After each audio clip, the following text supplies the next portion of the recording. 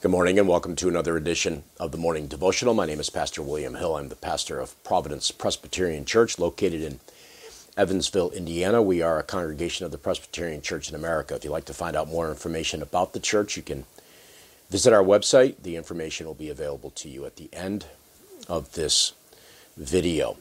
Today is Friday, December 2nd, 2022. This is edition number 2 of Season 7 of the Morning Devotional. We are working our way now through the book of Joshua. Yesterday we considered Joshua chapter 1. We considered the assurances and promises that God gave to Joshua as he took the great responsibility of leading God's people into the promised land, which is a picture of our eternal rest. We noted how the people of God promised to do all that they were commanded to do. Just as they obeyed Moses, they will obey Joshua.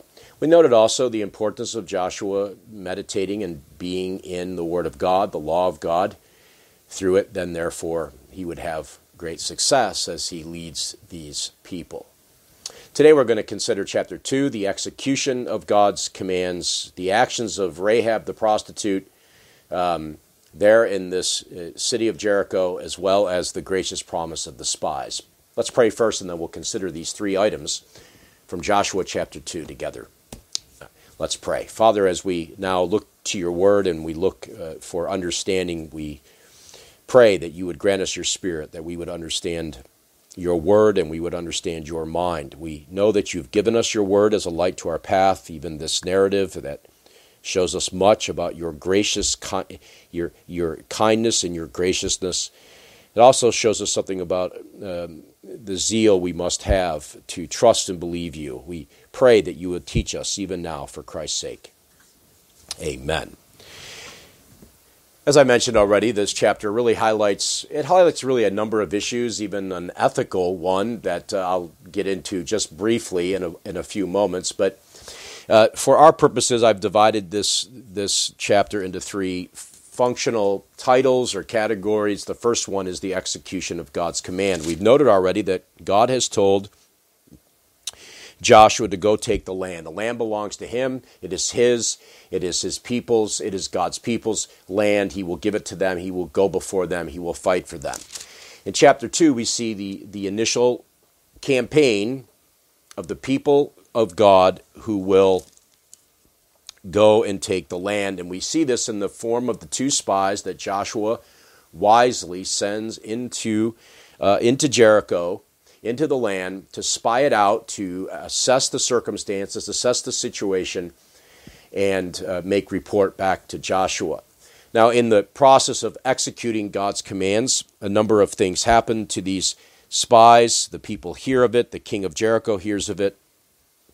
And they go looking for these two men. And as they do, they come to the house of Rahab, where they are hidden away by her.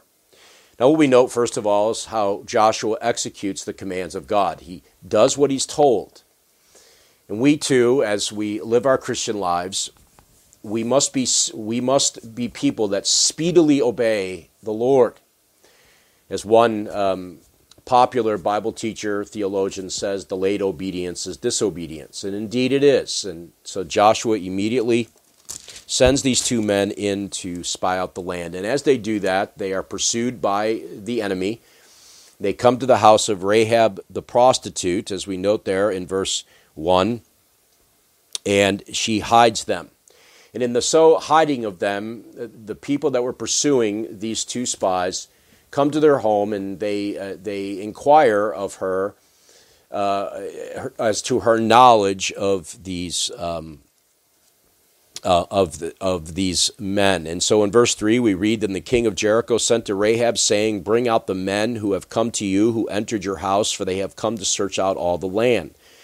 But the woman had taken the two men and hidden them. And she said, True, the men came to me, but I did not know where they were from. And when the gate was about to be closed at dark, the men went out. I do not know where the men went. Pursue them quickly, for you will overtake them. But she had brought them up to the roof and hid them with the stalks of flax that she had laid in order on the roof. So the men pursued after them on the way to the Jordan. as far as the fords, and the gate was shut as soon as the pursuers had gone out. Now, what we have here clearly is a lie. Rahab deceives these people as they asked a very direct question as to the whereabouts of these individuals. And she says in verse 4, I did not know. I don't know where they were from. I don't know where they've gone. I don't know what's happened to them.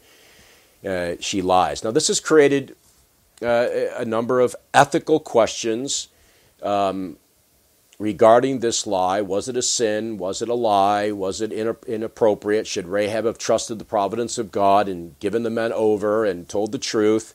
A number of issues have come from this. And you're going to have to, as a student of God's Word, you're going to have to study this and think through it. There's a number of resources I could recommend if you're interested. But the fact remains is that it is an ethical issue. Now, one commentator here, he states that Rahab's deceptive response has been alternatively condemned as a lie or defended as justified in the context of impending warfare. The narrative, in fact, does not address the ethical issue, and the New Testament, while commending Rahab for protecting the spies, offers no explicit comment regarding her methods. Now, this is mentioned, of course, in Hebrews chapter 11, the Hall of Faith, the faith chapter in Hebrews, as well as in James chapter 2 as an object lesson, as an illustration, an example of faith and works, faith working together with works. Similar instances of deception are found in Exodus 1, 15-21, 1 Samuel 16, verse 2, 1 Kings 22, 19-23. Given that this is a deceptive narrative rather than prescriptive instruction, no general ethical principles can be drawn from her actions. It is also possible, however, to say that Rahab's profession of faith implies her new allegiance to the Lord and to his people. Thus, she helps them in the warfare, and she expresses her new allegiance by protecting the spies with a ruse. Now, this would be James' point in James chapter 2. Further, it's important to note, even as this commentator states it, that this issue is not prescriptive. In other words, we can't appeal to Joshua 2 for argument by which we might lie in a circumstance similar or close or parallel or akin to it. God's word is very clear that lying is sin, Exodus chapter 20. Shall not bear false witness. The fact remains that lying is sin. Now, there's no question that she lied. And my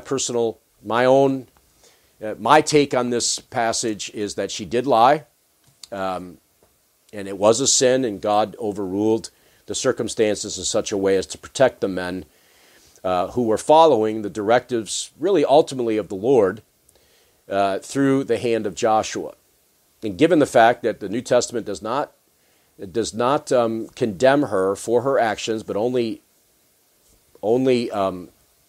uses her as a positive illustration, it seems to me that though it was a lie, God overruled it, and overruled it for good.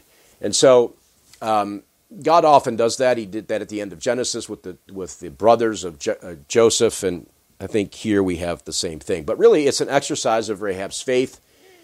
She trusted God, and it was credited to her for righteousness. She believed in the God of Israel. And she goes on to say that later in the chapter where she recounts to the men how their reputations had preceded them. They had heard about the might and power of God and how he had gone before them and how he fought for them and how he would take care of his people.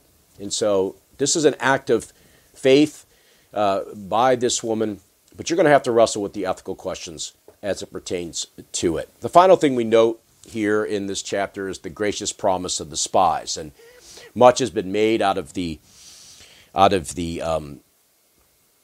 commitment that is forced from her, that she might tie this scarlet cord in the window through which you let us down, and you shall gather into your house your father and mother, your brothers, and all your father's household. Then if anyone goes out of the doors of your house into the street, his blood shall be on his own head, and we shall be guiltless. Now here, the scarlet cord, much has been made out of this. Well-meaning Bible teachers will make really interesting arguments regarding the color of the cord, and it signifies the blood of Christ and how it rescued her. And I'm not convinced of that argument. I don't think the text makes that statement. I think the point of it all is that during the chaos of taking Jericho and all that is going on, a scarlet cord is going to stand out very clearly, visibly to the invaders, to the people of Israel. And so the word is sent out as they take Jericho, that if they see this cord, that is to be left unharmed, untouched, and the people in the house are to be spared. But what we note is that this really does, I think, highlight the gracious nature of the God of heaven. Remember, the directives were to go and annihilate, go and take the land, drive out all of the enemies from them. And here they spare Rahab, the prostitute. They spare her and her family. And as a result, they demonstrate really the very gracious nature of the God of heaven. It demonstrates his willingness to show forth his mercy to an undeserving creature such as Rahab. And so this prostitute is rescued. She is saved. We'll see this as Israel eventually goes to take the city of Jericho. That doesn't come until chapter 6, but in the meantime, we see this gracious work of God. The other thing we note about Rahab that's very important is that she is an ancestor of the Lord Jesus Christ. It's human line. Rahab is in the line of the Savior himself. And through here, even the promise of Genesis 3:15, through the seed of the woman will come the Savior. This woman is spared, that the line of Christ might come through normal process all the way through the ages until the fullness of time. God would give forth his Son through the birth of the Lord Jesus Christ, through the birth of the Virgin Mary. And so much is packed into this chapter, much to work through and understand, the ethical issues, the genealogical issues that are present here, the speediness by which Joshua obeys the Lord is an example to us by which we must follow as well, and then also highlighting the gracious nature and character of our God. He is kind to those who turn to him. Regardless of your past, regardless of your circumstances, regardless of even this woman who was a prostitute, regardless, if you trust him by faith, believing that he will rescue you from your sin, he will, in fact, do just that. Well, I trust these times are helpful for you. I hope they are. If you have any comments or questions, you can leave me a note. The way to reach me is there before you on the screen. And so until the Monday edition, when we consider Joshua 3 and the crossing of the Jordan, very much paralleling the crossing of the Red Sea, may the Lord bless you this weekend. May you strive to be in God's worship on the Lord's Day. May you walk with him. God bless.